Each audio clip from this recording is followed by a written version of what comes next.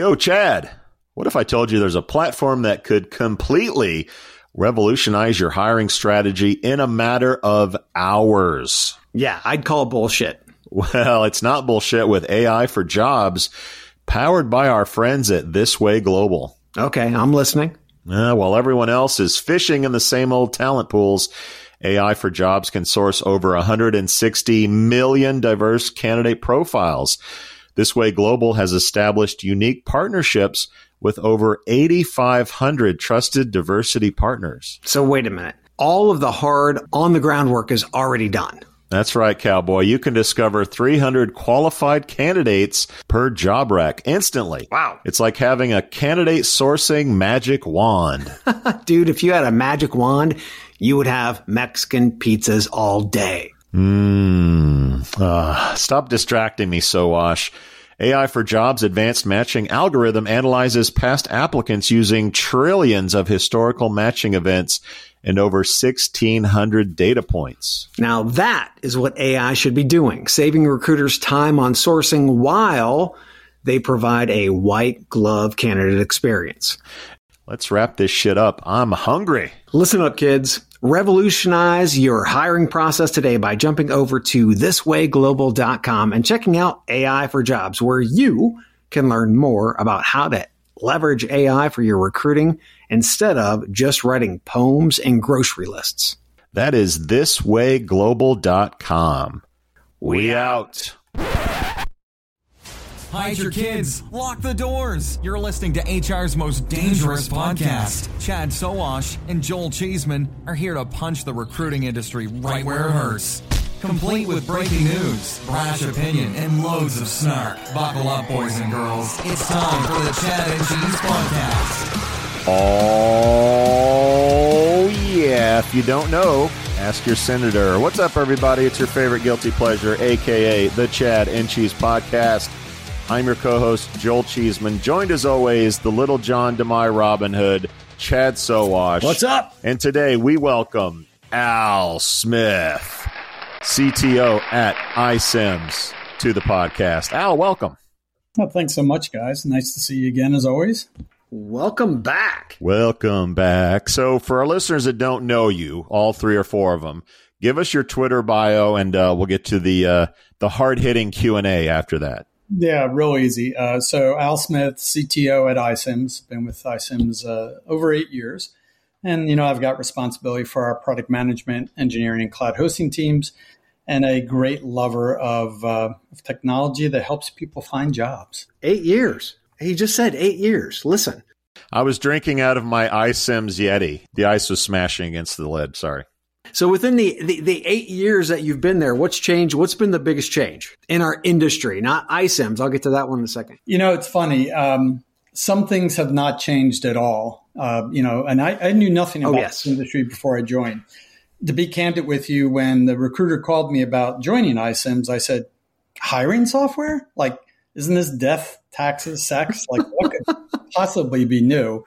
Obviously, I was poorly educated on this industry. I think, I joined in 2015 and our industry hadn't yet pivoted to really understand mobile sufficiently. Yeah. And I think as I think of today, everything is de facto mobile, properly mobile, I think, here. And we've moved away from apps largely, just mobile adaptive as being just bread and butter. I think, the impact of, everybody wanted to use the term big data. I did too.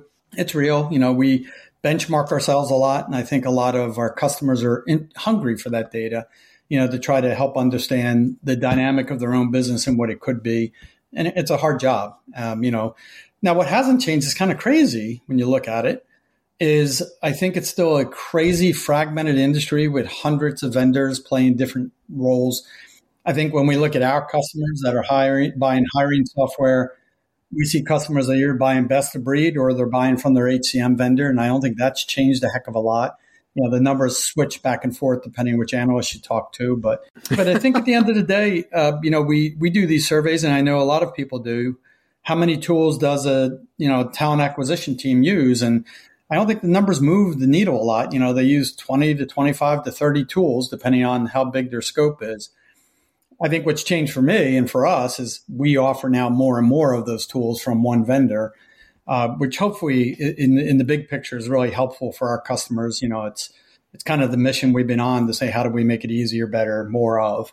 But it's a hard job, folks doing this. So. Can we clarify the death of apps comment? Are we talking about just our space? Or are you digging the grave for the entire app ecosystem? It's interesting. I think a couple technology changes that early on everybody was writing phone-specific, platform-specific apps. If you go 2013, there were 6 operating systems for mobile that people were trying to write apps. Then we were writing for Android and Apple, and that's still happening. But I think there's a lot of movement. I know we've moved and other people have moved to like a React Native kind of implementation. We use React as part of our UI technology. You can generate a native app for iOS and Android off of that. And therefore, it's less about going to the App Store also, that kind of thing. And then mobile adaptive web experiences when you don't need the extra data help that an app can give you.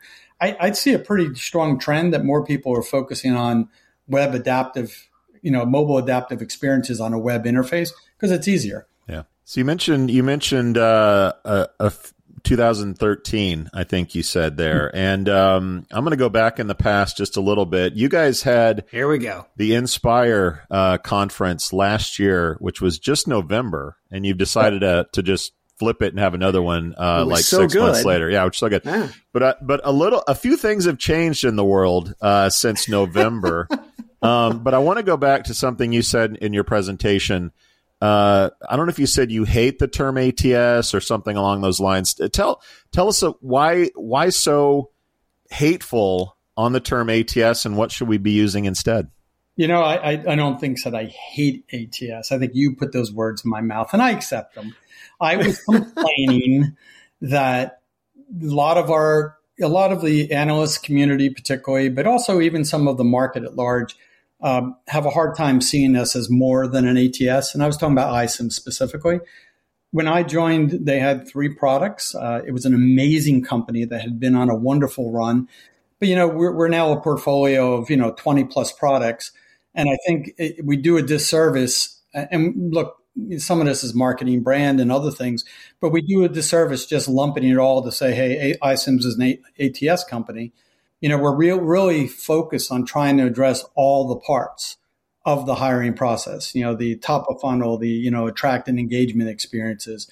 Yes, we continue to remain really strong, I think, on the hire part where ATS is still important. I still love my child called ATS.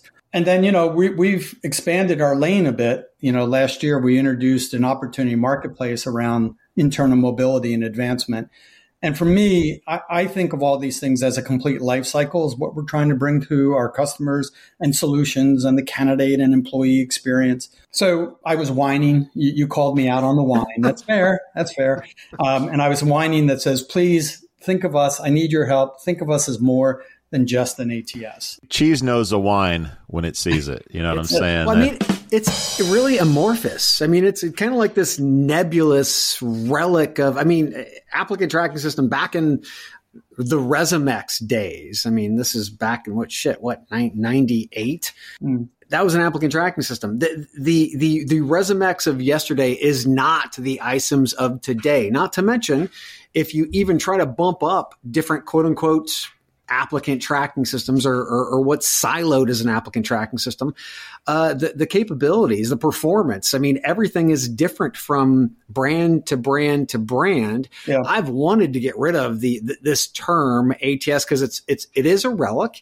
It is a very small portion of what you guys actually do. Although the hard part is HR is slow to adopt. Talent acquisition is slow to adopt, and trying to teach them a new term to be able to fit yourself into is just a marketing nightmare. Yeah. Look, I'll give kudos to Colin Day, who founded the company, and he'll tell you, I'm sure if we called Colin now, he'd say, look, it may not be sexy, but everybody needs an ATS. And guess what? It's still the foundation of the hiring process. It is. And we invest record keeping. Yeah. Well, look, we invest a lot in it to constantly make it hopefully have more and more utility, I think is the right outcome, as opposed to just being, record keeping. So I don't hate it, Joel. I don't hate the term. I just want to be known as more than that. That's all. And unfortunately, Colin is retired in Fiji, so the time zones really wouldn't work up if we did call him. He's in Bora Bora this month, if we called him right now, he's probably asleep. He's probably asleep. So you'd be listening to your podcast every day on the beach. Yes, in a Speedo, obviously, because that's the best way to listen to us. Did not need that. So going back to November again, a little thing called ChatGPT launched in November. A few things have changed since then. A lot of companies have embraced it. I just want to get your overall take on ChatGPT and its impact on our industry. Yeah. So as I mentioned, I renamed my dog GPT. All kidding aside, I don't have a dog right now. My daughter does. The hype is crazy. Although, look, we're certainly doing research and experimenting with it. I'll come back and kind of lay out how I see it. I do think it's going to make a huge impact in our business in a lot of different ways. And that's important to not ignore it or put your head in the sand and say, hey, I don't have to participate. It's going to be a serious impact in a couple ways. Some, I hope, for the real good positive. We've spent a lot of time building a responsible AI program, working really hard at a code of conduct, human-led, explainable, reversible, transparent, all these things that we think matter.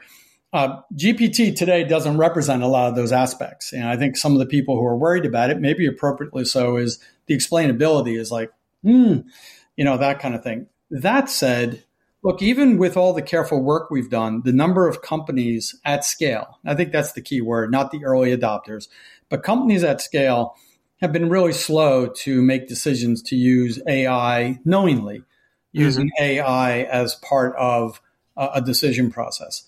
I will tell you one of the approaches that we've taken on AI in general, I'll come back to ChatGPT, is I think AI can do a hell of a lot of good for our industry, solving problems that are beyond human scale. And I think we're just too ready to ignore these things that are beyond human scale. So DE&I problems, there's a lot of stuff that goes into the news around, hey, new AI model has bias and, somebody's not getting a job that should get a job. Well, it's good that that's getting in the news. That's a bad outcome. But if we look at the situation where you flip it on its head and you say, well, look, in a normal hiring process, first of all, if you have a diversity plan, how diverse is your company to start? Do you know that? If you don't, can we set goals? By the way, when you start hiring, how diverse is the top of the funnel? Are you diverse to begin with? And do you lose diversity as the funnel proceeds? And if so, do you also keep track, trending? Are you making improvements on your goals? And are you looking in the right places for diverse people? Are you using technologies that help you hire on potential, not on experience only? That is a lot of our AI program. And it complements a lot for companies that are trying to solve the problem of scale and complexity and, all these things that the human can't track. The other one I think is, it's kind of crazy. We have employers that have, you have 1,000 open jobs for a certain position and you're fortunate and our technology helps us. I get it. You got 25,000 candidates in an hour. Or in a day. In a day, you picked up 25,000 applicants. Right. First of all, how does your team, who's trying to hire 1,000 people, how do they find the right 2,000 people to talk to make a decision on? Yeah. Number one. And most of the companies that have this dynamic, they're B2C companies. And so those people applying to your company are also your customers. How do you ensure you give them a good experience and telling them you're not giving them the job so that they don't think poorly of your brand and hurt those things? I think too often we're ignoring this stuff. This is where AI shines. We have for years, even before the scalability issue that we're seeing now. The black hole has existed. You have clients today that they don't address the black hole issue. This prospectively could help do that. Totally. And look, I will tell you categorically, when we talk about generative AI, which we've been piloting and working with for a while, there's a lot of places in the different workflows that the hiring process represents where this has a lot of great potential. And we're certainly going to use it. To me, overall, it's got the highest potential on being a productivity aid, right? And we know everywhere we help productivity, there's a big plus for our employers and even for the candidates and employees who are going through this journey. I think from my perspective, we've been playing around with it for a number of months right now on, hey, don't take this the wrong way, but 90% of all job descriptions are a pile of poo. Can we have better job descriptions that actually better support? You can say shit on this podcast, Al. Just I know, but okay. my mother might come smack me, so and candidly, so are most resumes. They're pretty poor. Yeah. So helping people communicate better, the employer and the person looking for the job, can the technology give you a better starting point, make you more effective at doing it, and communicate better? Yes. Think about all the things that are in our talent cloud. I'm doing a, marketing automation campaign to recruit candidates. Can I write better, letters and emails and text and things that better communicate the likelihood that you're going to do it and give it to you in a way that I give you a starting point, you finish it? Because again, human-led, no black box, bing, here's the answer. We do, when we send you a job offer, can we give a better offer letter? When you're onboarding, can we give you better explanations of the tasks you're being given? There's just so many places where we have content that relies on kind of either lowest common denominator of template libraries or the talent of the individuals and their experience to write good content. I'm hoping this can improve that significantly. Are you talking about current products, future projects? It sounds like you're talking about some native things that iCIMS is going to be building or has built. Talk about that. Yeah. One of the things I've decided to do, particularly with this technology, is introduce a bit of a playground where we can open up the lab for our customers to come in and play with the technology before we productize. We haven't released it, the chat GPT specifically or generative AI in our product yet. We have a really robust AI platform that does a wonderful job at the notion of match and all the permutations of match, whether it's job to person, person to job, person to person, et cetera. And we've been using that AI also as part of helping us solve problems of human scale. Like, hey, we've got, 500 million profiles. When we go through there and look at people's job experiences, how do we actually identify a good skills cloud or skills taxonomy to help people make better decisions about career pathing and what skills you need and where are your gaps? Same thing how do we normalize? Look at how people name jobs. If I just look at our own company, how many different titles I have for the same job, across departments, it's crazy. Mm-hmm. Those are problems of human scale. Our industry just sucks at. And so I'm using AI in solving a lot of those problems that, again, categories beyond human scale. Here's a great, we took, I know in one of our runs, we took about 250,000 different job titles and distilled them down to a common 20,000 jobs. And that's a jobs taxonomy that we can now do skills matching against and then help people with career pathing decisions. So that's in current product. What you'll see me do is open up a bit of a playground where you can play with the GPT products and other generative AI things that we're looking at. And I'd like actually feedback. And here's what I'm more interested in before I just say, hey, it's in our products. I don't know about the other vendors out there. And I know a lot of them have rushed to market with a new product named with that. Oh, you don't say. I do say. And I'm sure the early adapters, will jump on that. But the regulatory challenges that I see our customers struggling with around data privacy, around data residency, around AI fairness. Look, we just spent a lot of effort and a lot of time. I knew we would do well, but just New York City's new fairness and AI rule. Now, they just delayed enforcement again until, I think, July. But we were ready in January. We went through the audit. Yes, we came through well because we knew the program we had built. But even with that, I can't tell you how many of my customers have, just second guesses about saying, yes, I'm willing to turn it on. Mm-hmm. That's AI that is very explainable. There's clear audit trail on all of this that we provide. GPT is a bit different. So let's see. Okay, listener, how can you help your employees become more productive? I have answers. How about automating manual and repetitive tasks, giving meaning to data, then allowing that data to actually drive decisions? And how about matching people to your jobs quicker? Well, wait. The Chat and Cheese has a new LLM? No, Cheeseman. I'm talking about TextKernel. Okay. That makes more sense. What I'm hearing is the groundbreaking concept of, wait for it, Yeah. simplicity.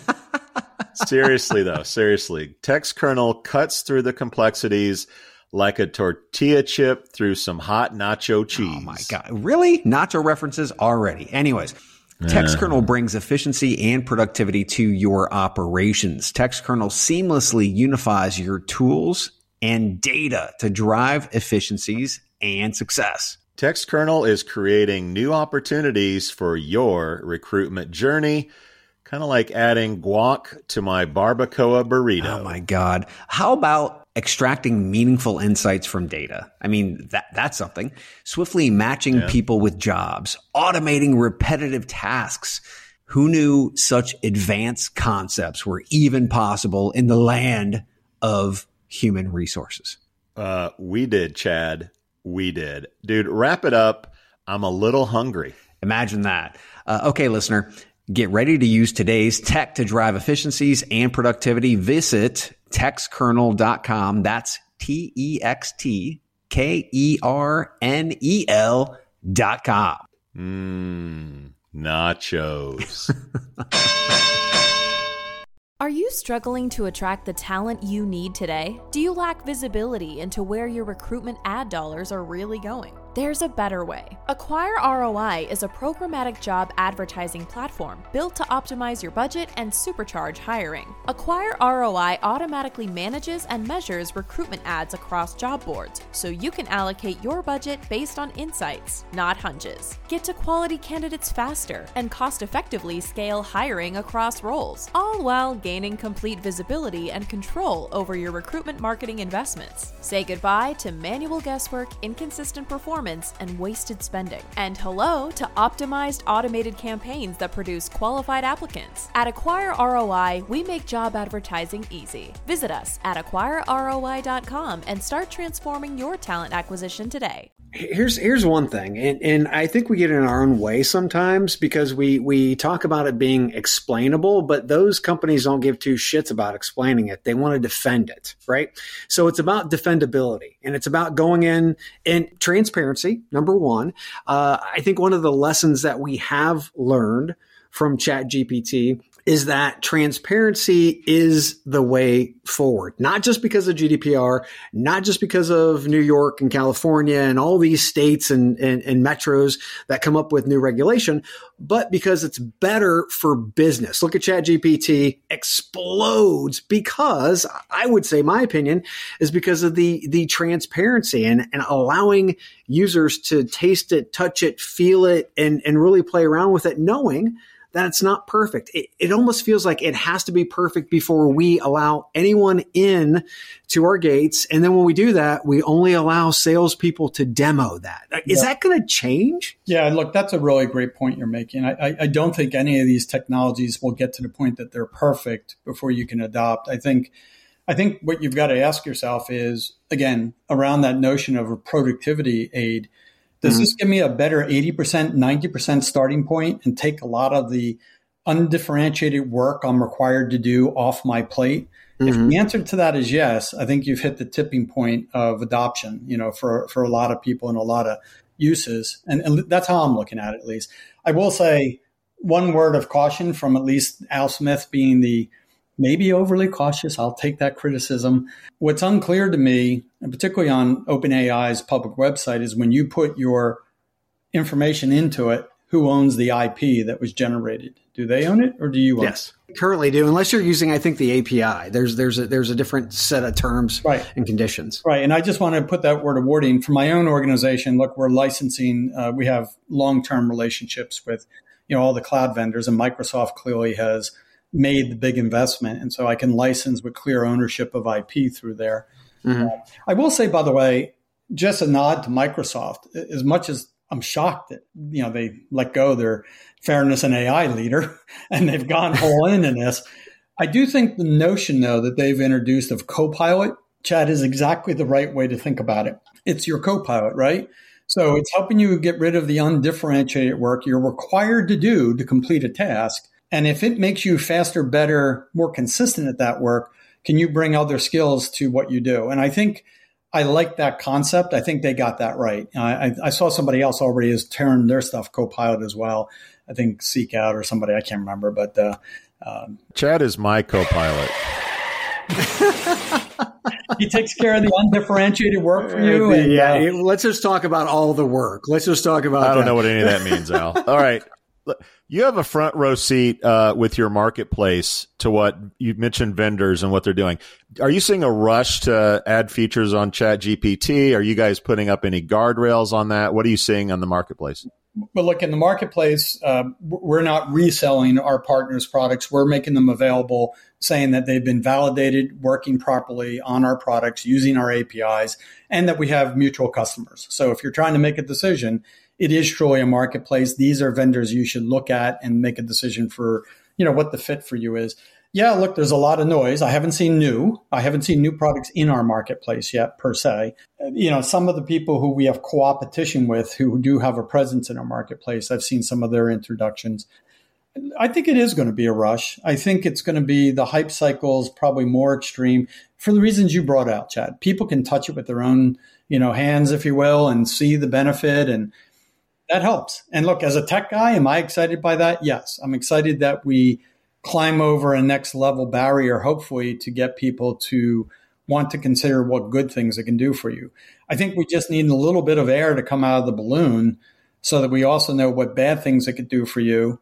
Let's face it, these large language models are trained on all the poo that sits in the internet. They try to clean it, but they're, where I have really high hopes is in a private implementation that we would do, or, people like us.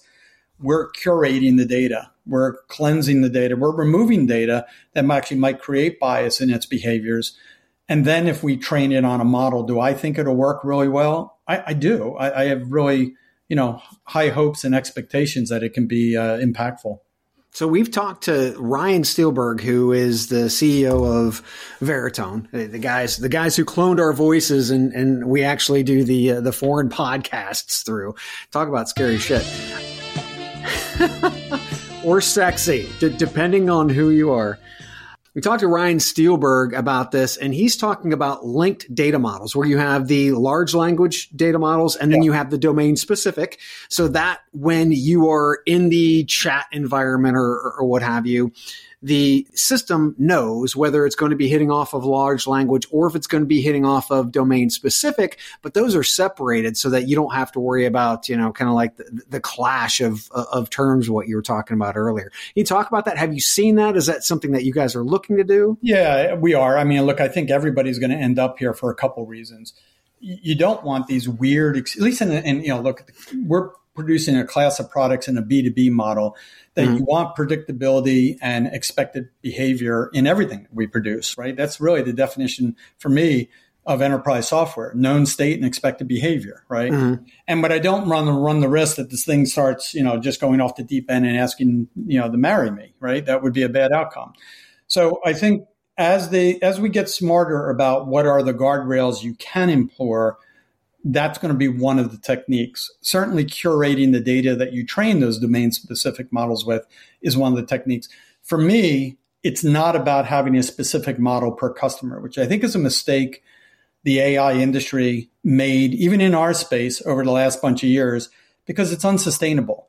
If every customer has a separate model, I also need data scientists to be tech support. I need data scientists to be implementers. I can barely find enough data scientists to build and train models, let alone do the full life cycle of software products. And so I've not done that. Sometimes, again, I understand the criticism and it's appropriate for things we can't do. But we'd rather build domain-specific models, I'll use your term, that are specifically, we know the state of the data it's being trained on. And just to be clear, if you're running a responsible AI program, you're also training your models with uncleansed data, uncurated data, and you're comparing the results, and you're measuring the bias, and you're tracking and trending that, and you're also looking for model drift. We do all that stuff. I'm not sure everybody's doing all that stuff, but we are. So you mentioned everybody else, and you've also talked about user experience and scale and a lot of things that sound eerily like a chatbot. And I won't name names, but a certain chatbot is getting into the ATS game. What's your read on that? Yeah. Are you threatened? Is it like, yeah, mosquito on my ass, no big deal? What are your thoughts? Oh, you give me such like opposite end choices, Look, if I was them, I think this is bold and brilliant on their part, knowing and looking at their business. They've done one thing pretty well. Like most specialists, I would imagine they're running out of white space in the market they're looking for. At least that's how it appears to me. They do one thing incredibly well, and God bless. But now how do you keep growing for your investors at a rate that, when you start using up white space? So, their positioning is three things that I think are kind of interesting. A vertical industry alignment around high volume hiring is kind of a very, needed, but also pretty narrow kind of space. That's one. Although I know that's the strength of what chatbots do because it's a simpler class of hiring. I think the fact that they're using conversational AI, not generative AI, is an important nuance. And again, I think pretty cool on their part. So curious to see how well they do. And then the statement on, and now you no longer need an ATS. Well, that's kind of interesting back to how our conversation started. I guess that works for regional companies doing a single class of hiring where you don't have extensive, EEO and responsibility and other things. But I don't see our complex employers being able to get away with that in the challenges of running your business just, at scale, and let alone be global businesses. So look, I think, am I ignoring them? No, I'm going to watch and see how they do. Do I think that was bold on their part to reposition the company in this way, using both technology and a narrow vertical industry focus? I do, but I think I understand why they're doing it. So let's see how it works out for them. So don't you think that probably one of the best ways to get inputs of data is through chat, through messaging, it's more async than it is sync, right? So even no matter whether you're high volume hiring or you're hiring mid-level managers, to be able to give them more of an experience that's on their time as opposed to having them fill out a form on the web. Don't you think that is a transition and evolution? And are you guys looking at actually going down that road? Yeah, look, and let's hope that is the trend because it's what's needed. Look, we've done some pretty good stuff with our digital assistant. Not trying to say it's the world's most amazing, but I think we scheduled something like 45,000, 50,000 job interviews last year through the digital assistant. Mm-hmm. That's pretty meaningful, And so to your point, Chad, anywhere we take noise out of the process to let people get to the decision making is good. And so if we can get people feeling comfortable with adoption like that, I like that idea a lot. And yes, we have a lot of different levels of stuff in the lab that we're always looking at. When's the right time to go into product? Can we do it at scale? Can I do it across all the geographies with regulatory, data privacy, data residency rules? Sometimes I have to go slower because it takes me longer to get all that to line up on everywhere you're going to go. It's so much easier in the US, honestly. There's a lot less regulation and it's more uniform. Even though we have these, CCPA in California and the New York Fairness and AI and other things popping up, it is less complex than that, and I'm hoping that what you described is we're all going to just go there. But that said, and I'm not throwing any shade on any of my customers who have very strong legal teams, but we've got technology that really streamlines, like, I don't need your resume if that's not the class of hire. I don't need much information from you. It's 10 clicks. And then they hit the 12-page legal document that they have to read through on their phone and click through. It's like, gang, you're not getting it. If that's really a requirement of hiring somebody, bring that to them later, not when they're thinking about, gee, I wonder if I want to work at this company. So there's so much unevenness when I look across the implementations out there. So the next time we all see each other, we won't be in our home offices. We'll be in Paradise, a.k.a. San Diego, for the Inspire conference. Right? So Al, give us a preview of what we can expect, particularly a new CEO. What should we expect from him? Umbrella drinks. Umbrella drinks from Brian. So Brian Provost will certainly have the keynote, and I'll be joining him. Real excited. Brian, I think people are going to find is what you see is what you get kind of person, which is great.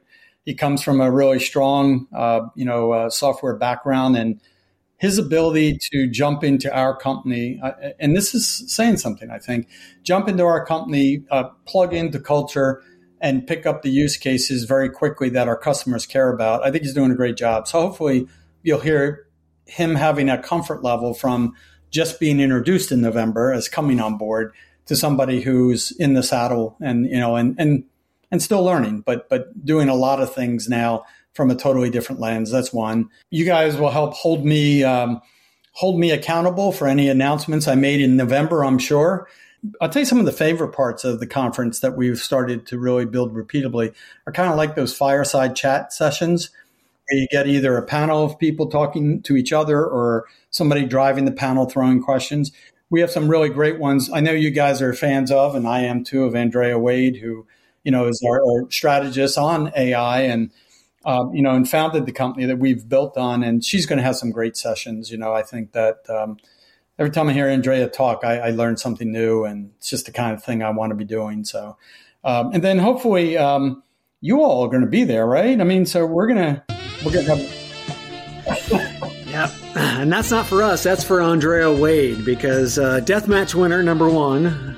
Number 2, acquired by iCIMS. And number 3, she's going to be on stage in early May at iCIMS Inspire on the beach, or at least close to the beach. The other one, and I'm sure you guys will jump on this, is we've got a bunch of customers that are going to tell their journey. That's always the best. Maybe that's why we moved it so close, because we wanted to do more of that. I don't know.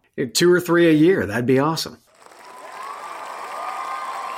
Al Smith, everybody, CTO at iCIMS. Al, for those listeners that want to know more about you or the Inspire conference, where would you send them? iCIMS.com, right on the banner. It's there. Easy peasy, lemon squeezy. Another one in the can, Chad. We out. We out. Wow, look at you.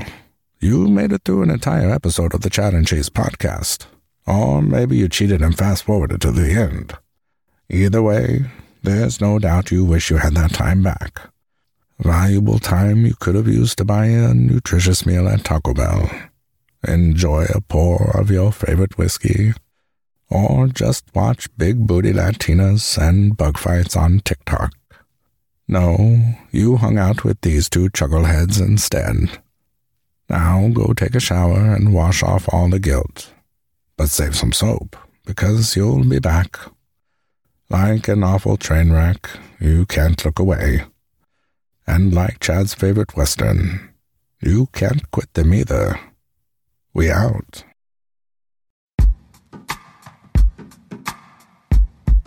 The Jim Stroud Podcast explores the discoveries and trends forming the future of our lives. Brain-to-brain communication, robot bosses, microchip implants for workers, and artificial intelligence replacing human workers are all happening now. If you want to know what's happening next, subscribe now to the Jim Stroud Podcast.